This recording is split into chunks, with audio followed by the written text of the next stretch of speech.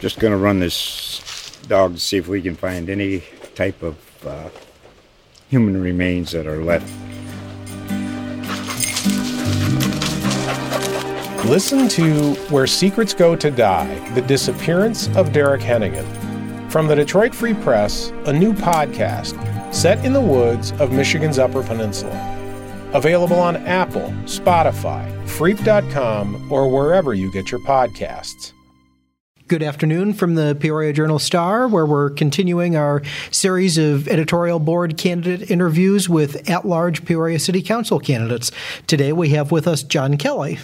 I'm Chris Kergard, Associate Editor, and Dennis Anderson, Executive Editor. Good afternoon. John, thank you for being here. We like to start these out by asking candidates first and foremost why it is they're running and tell us a little bit about themselves.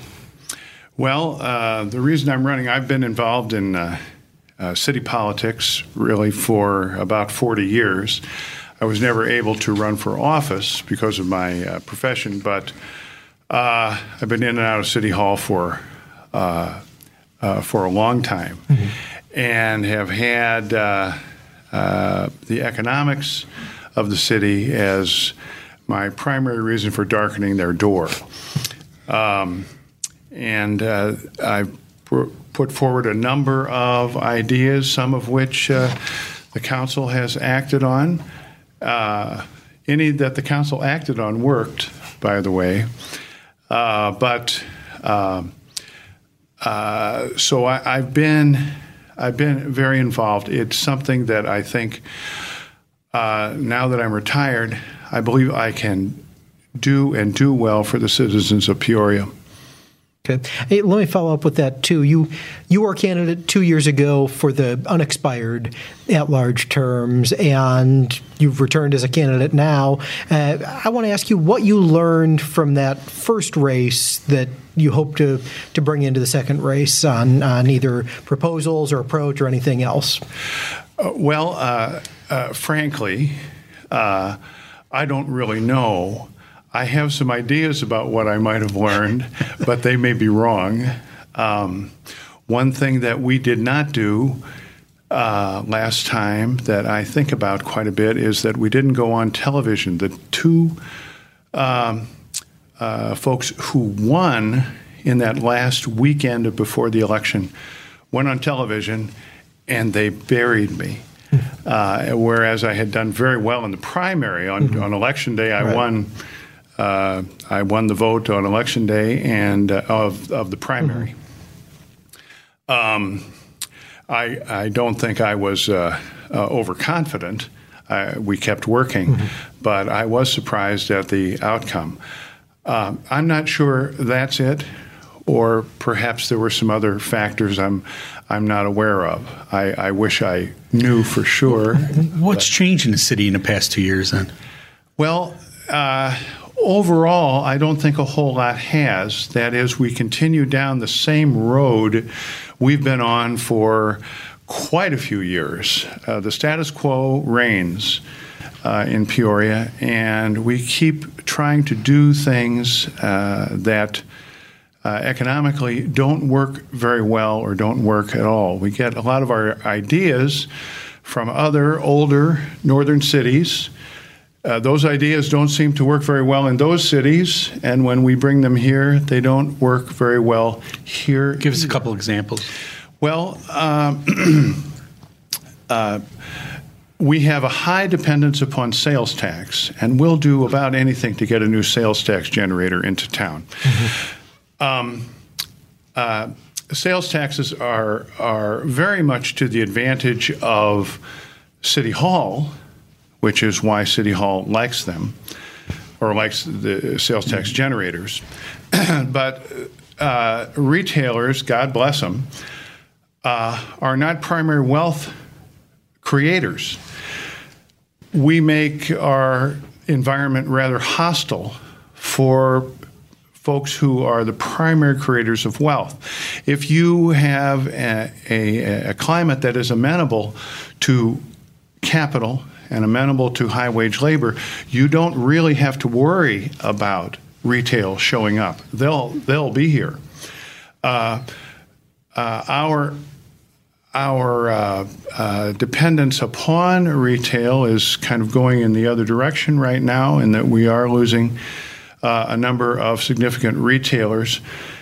But we're doing nothing to encourage or to break down the barriers that we have to capital investment. And without that, I think we just continue on the status quo. We continue to run into the same problems every year.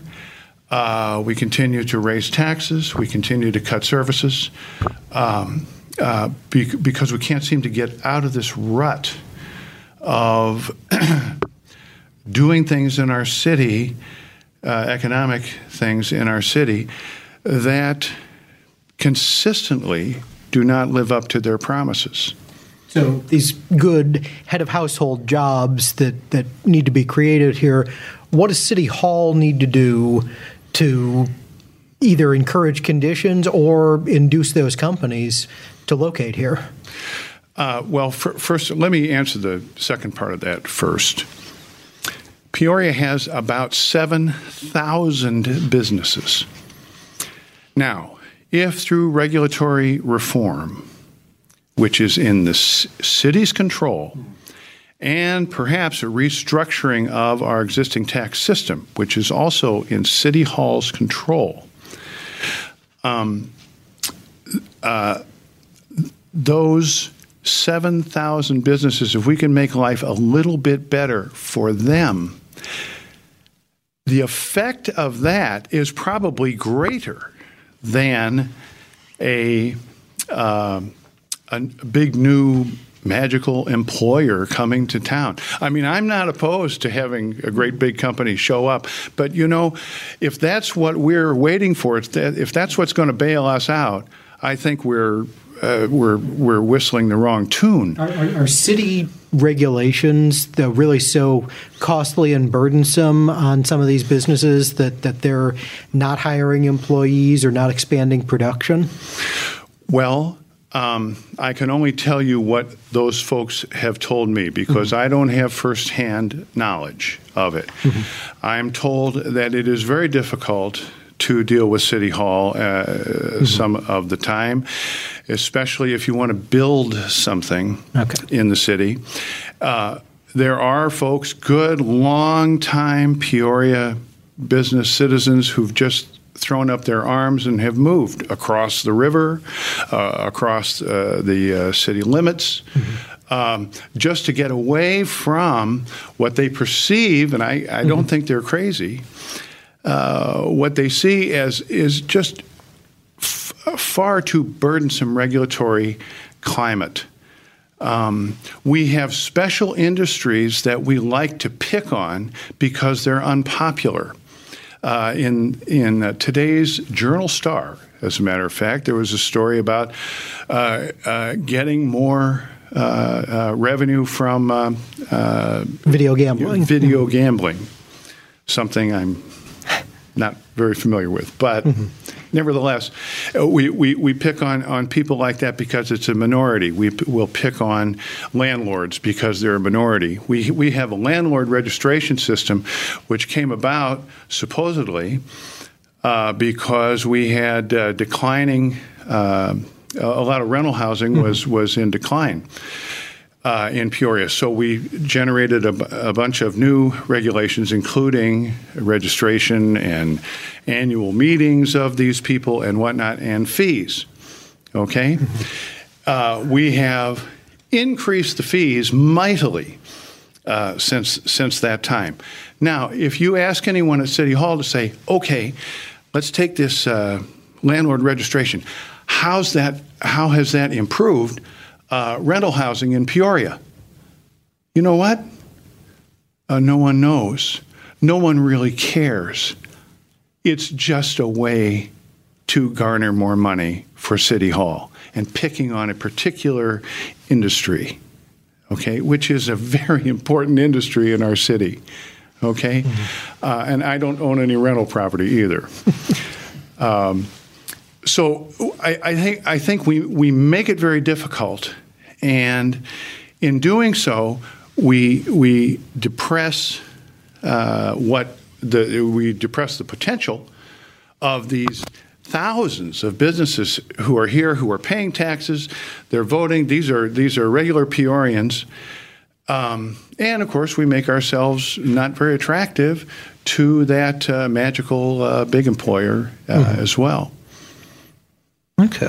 You're talking about tax abatements and as a way to grow new capital. Talk about what kind of projects you foresee happening there. Let me start with a little history. Okay. In the mid-'80s, Springfield passed an enterprise zone statute for cities within the state. Our enterprise zone at the time was our riverfront from Darst Street all the way to the McCluggage Bridge. There were a number of things cities were able to do, and the city of Peoria did a few things, and I thought that what they did was not.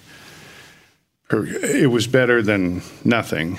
But one of the provisions inside that law was that the city could have a tax abatement program in the enterprise zone. And I really, really, really pushed for that hard. And ultimately, it passed unanimously. And what it said was anyone who does anything newly taxable in the enterprise zone, you didn't have to pay taxes on that new thing for 10 years.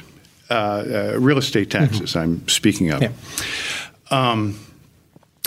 That, and we got a lot of participation from the other local taxing bodies, which you needed to do. They weren't brought in automatically. But it wasn't a full tax abatement. After 3.5 years, the monthly building permits in the zone were up 42%. The dollar value of those new permits on a monthly basis was up 1,008%. It was up tenfold. The city or city hall, it did not cost them a penny. It didn't cost a dime. All the benefit of this program went to the investor. Okay? There were new jobs created. Now you can imagine those were good jobs. You know, those were not minimum wage jobs or anything of the sort. They were machine shops and supply houses and et cetera. So that's the history, and that is a history that is repeated in any city you want to have a look at that has a general tax abatement program, not a tax abatement on this new thing that's coming to town, but in this general area that needs help, that needs recapitalization.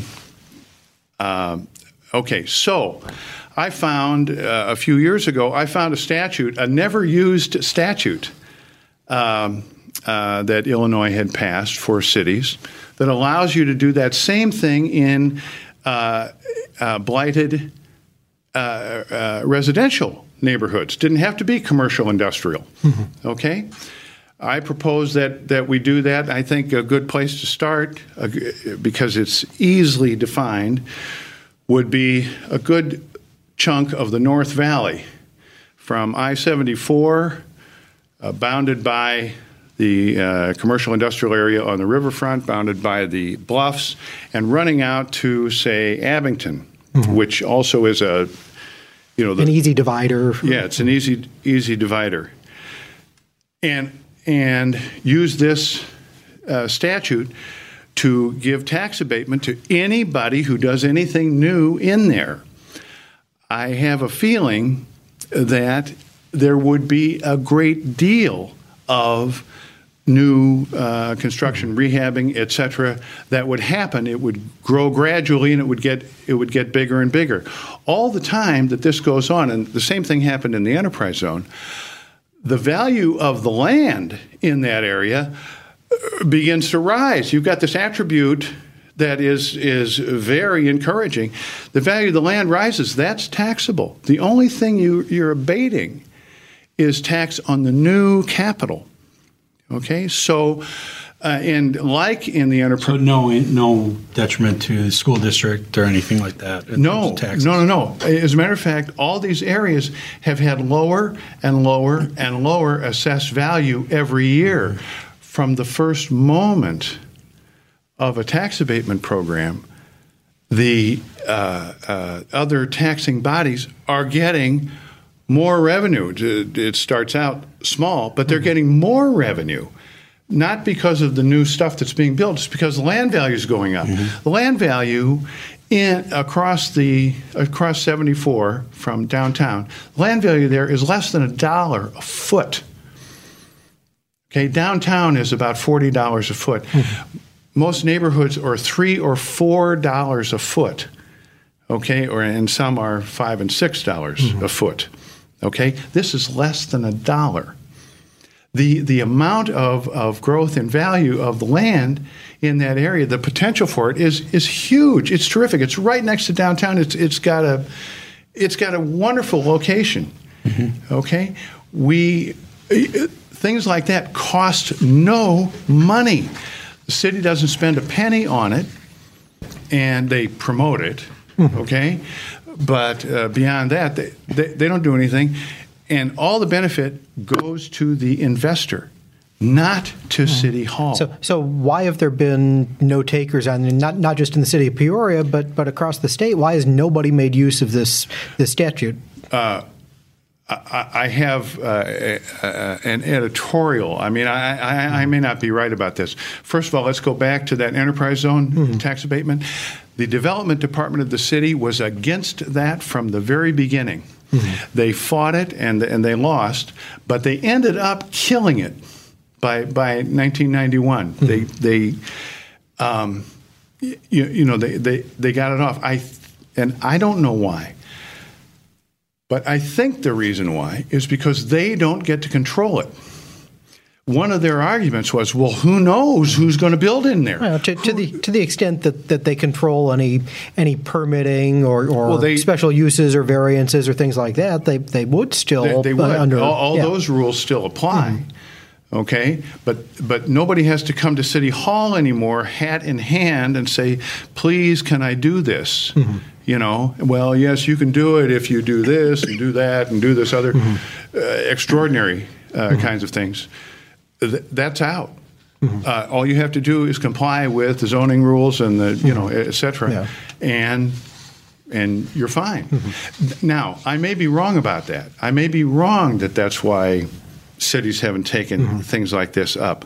Tax abatement, general tax abatement, is not terribly popular, but wherever it's used, it works. I want to ask you real quickly on this too, because you're using the North Valley as an example of it. Would you favor this just for use in those blighted or economically downtrodden areas of the city?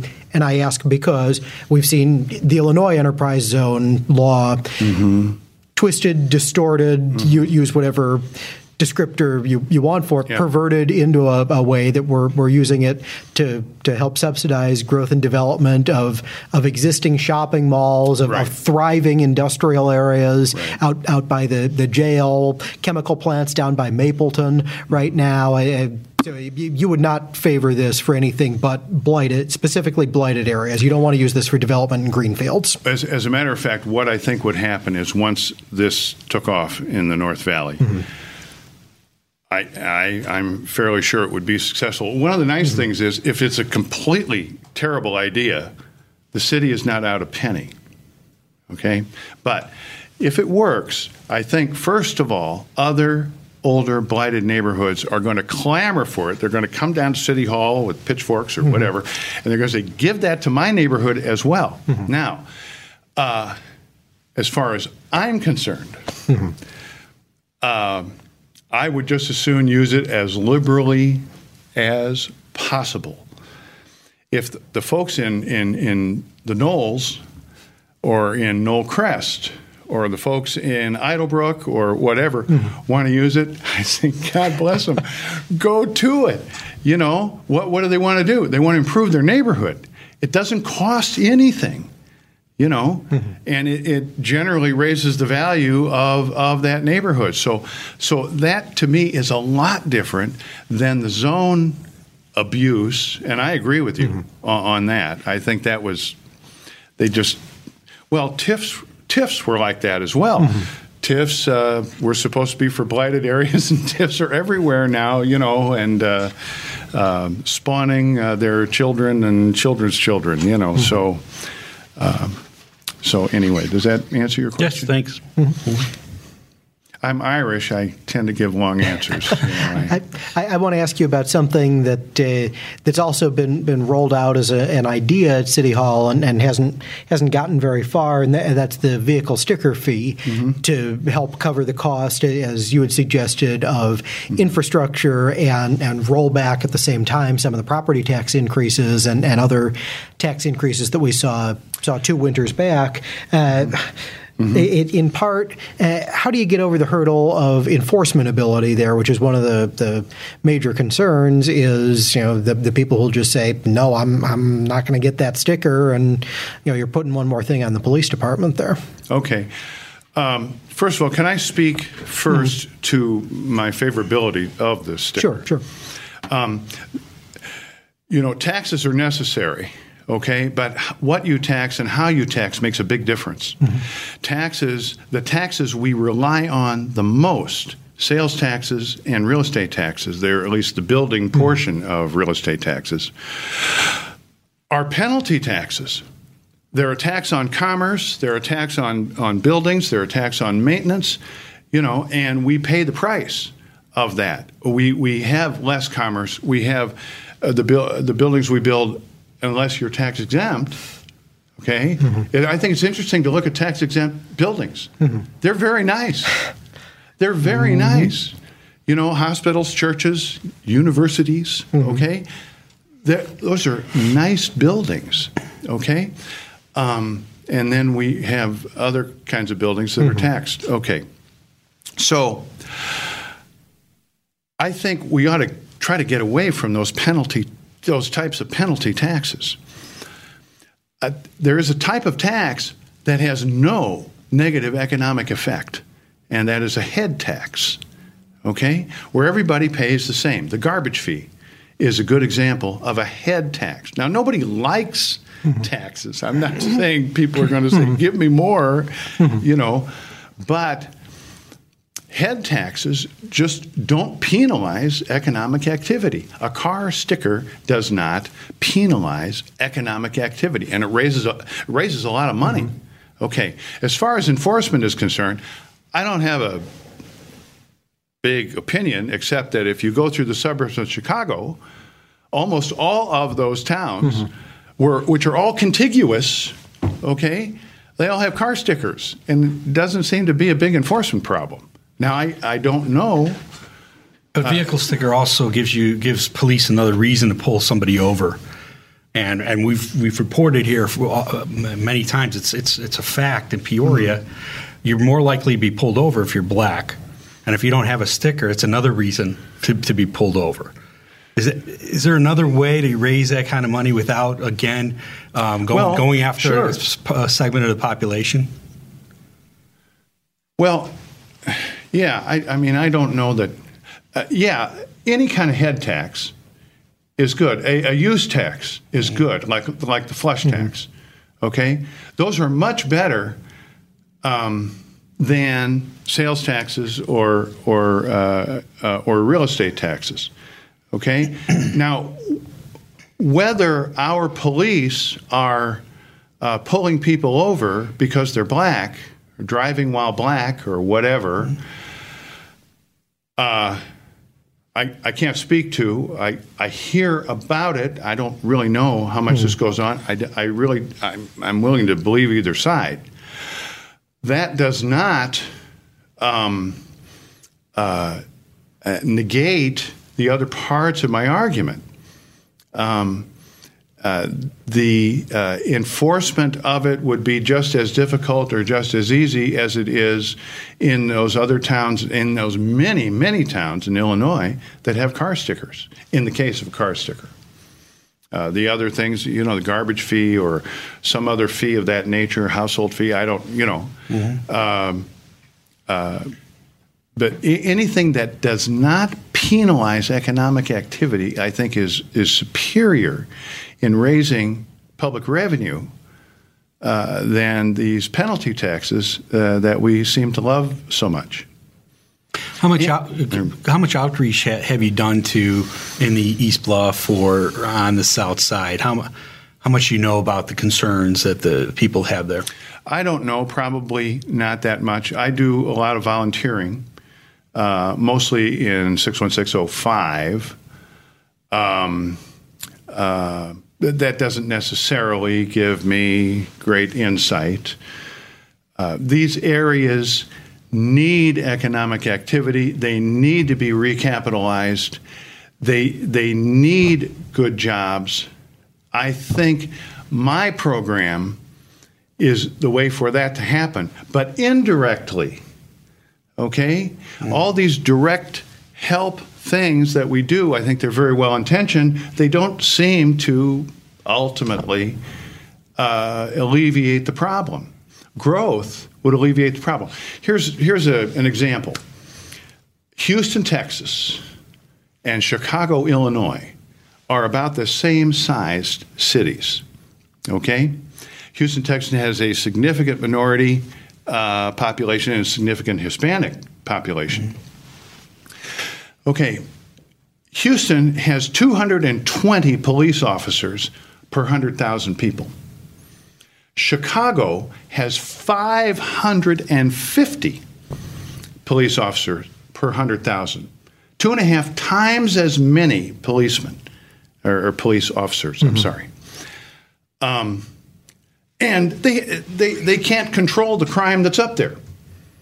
Okay? Houston is growing like topsy, and they just don't seem to have these problems. Not just with minorities, just general crime problems. And minorities, you read some of the statements by some of these local preachers and that is black preachers or black politicians or whatever. They're all in with the growth. They're not all in with saying, "Hey, we're not being treated very well." I'm sure that it happens once in a while. I'm sure it does. But growth cures most of these, not cures, diminishes most of these problems. Where are the big problems? They're in cities that aren't growing.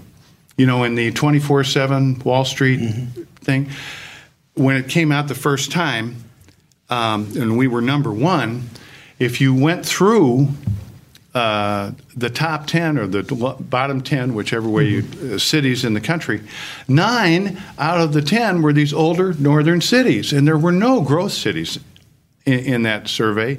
I mean, in those having those bad numbers, no growth cities at all. I mean, what's the deal with growth cities? They've got opportunities, they've got recapitalizations going on, they've got this kind of stuff. Let's go there. And I don't know that any of these cities are doing any more or less than we're doing relative to our size with minority problems. But the problems they have are not as bad as the problems we have. I want to follow up a little on that too, John, and ask you accepting the premise that you're able to get past any of these growth policies and get them implemented. There's a lag of a couple of years' time before you begin to see the positive benefits of those things. Peoria has just come off of a year where it tied the modern history record for homicides in the city. In the short term, until any of those growth policies begin to show impact in some of these neighborhoods that see these difficulties, not only with unemployment but with higher crime, what more do you think the city law enforcement needs to be doing to address the violence and the homicides that are happening in the city? One retiring member of the council has suggested officers need to adopt a stop and frisk policy. Well, I wouldn't be totally opposed to that, but I don't think. Look, I think what we're doing is almost as much as you can do. There may be some tweaks over here, some tweaks over there, but I don't. Look at Chicago. Chicago has 2.5 million people. There are a lot of smart people in Chicago, okay? And they can't seem to figure this out, okay? I think we tend to go at it in the wrong way. I think if we end up with growth, this will diminish most of these problems. And I would differ with you a little bit on the idea that it's going to take a while. You know, as soon as we lay on a tax abatement, say, area, let's say on the near north, all right, instantly those land values are going to go up. Instantly. You know, the city now is worried, oh, gosh, we've got all these vacant lots, we've got all this stuff. This will, I think, be a net benefit to the city. They'll be able to sell them off or lease them. And that certainly helps construction in the neighborhoods, but the jobs that need to come with that are a whole other angle for the people in each of those communities, right? Well, yeah. In other words, we've got a fairly low unemployment rate right now. But a fairly high unemployment rate in those downtrodden areas. Right. So if we really start the unloaders and start the framing and start all that stuff, we're going to need jobs. We're going to need people to fill jobs. And one of the nice things about construction jobs is that you go all the way from low skill to high skill, okay? And those people that have some experience, if this industry is expanding, okay, we're going to need to pull in more inexperienced people and start teaching them the trade, okay? I think that this is a jobs program that actually ends up getting people to the middle class. Most of our jobs programs are well-intentioned, but they don't really work very well, especially for those folks who are unskilled and kind of stuck in place, in many of these neighborhoods. This is the neighborhood where I live, and they're building something right over here, and they're building something else right over there. And I'm going to go over and I'm going to ask them if they need anybody. Or they may have to put up signs and say we need people. I think that'd be nice. Say you're elected. Yes. And I'm elected. All right, you're elected. And you're looking around the dais, and you're saying a lot of them are just living in the status quo. How do you change that? I think that the people who are on our city council right now, I think they're all there for the right reasons. I truly do. I'm not just, this isn't platitude time, okay? They're all there because they want good things for our city, okay? They want a better city than what we have. They're tired of being trustees in bankruptcy, I think with these ideas, and I have done this before, not consistently, but I have done this, where I've talked the council into doing some of these odd things that work. Okay, so I'm fairly confident that the council will come along with many of these things. Maybe not as fast as I want, but they'll come along. I'm not real concerned about that. If you do end up sitting on the council, you'll of course have one employee who reports directly to you. What's your assessment of how Patrick Urich has been doing as city manager? I like Patrick Urich. I think he does a good job and works hard. I think City Hall is very stuck in this older northern city municipal government environment. And I think Patrick also would like to get out from under and really be in charge of a city that's really growing. I don't talk to Patrick that much. We've only spoken, I don't know, since Patrick has been the city manager. I think we've spoken 3 times, maybe. So he's not one of my. I speak to the council people a lot more than I speak to Patrick, but I don't see any real problem there. I think he also does what he's told.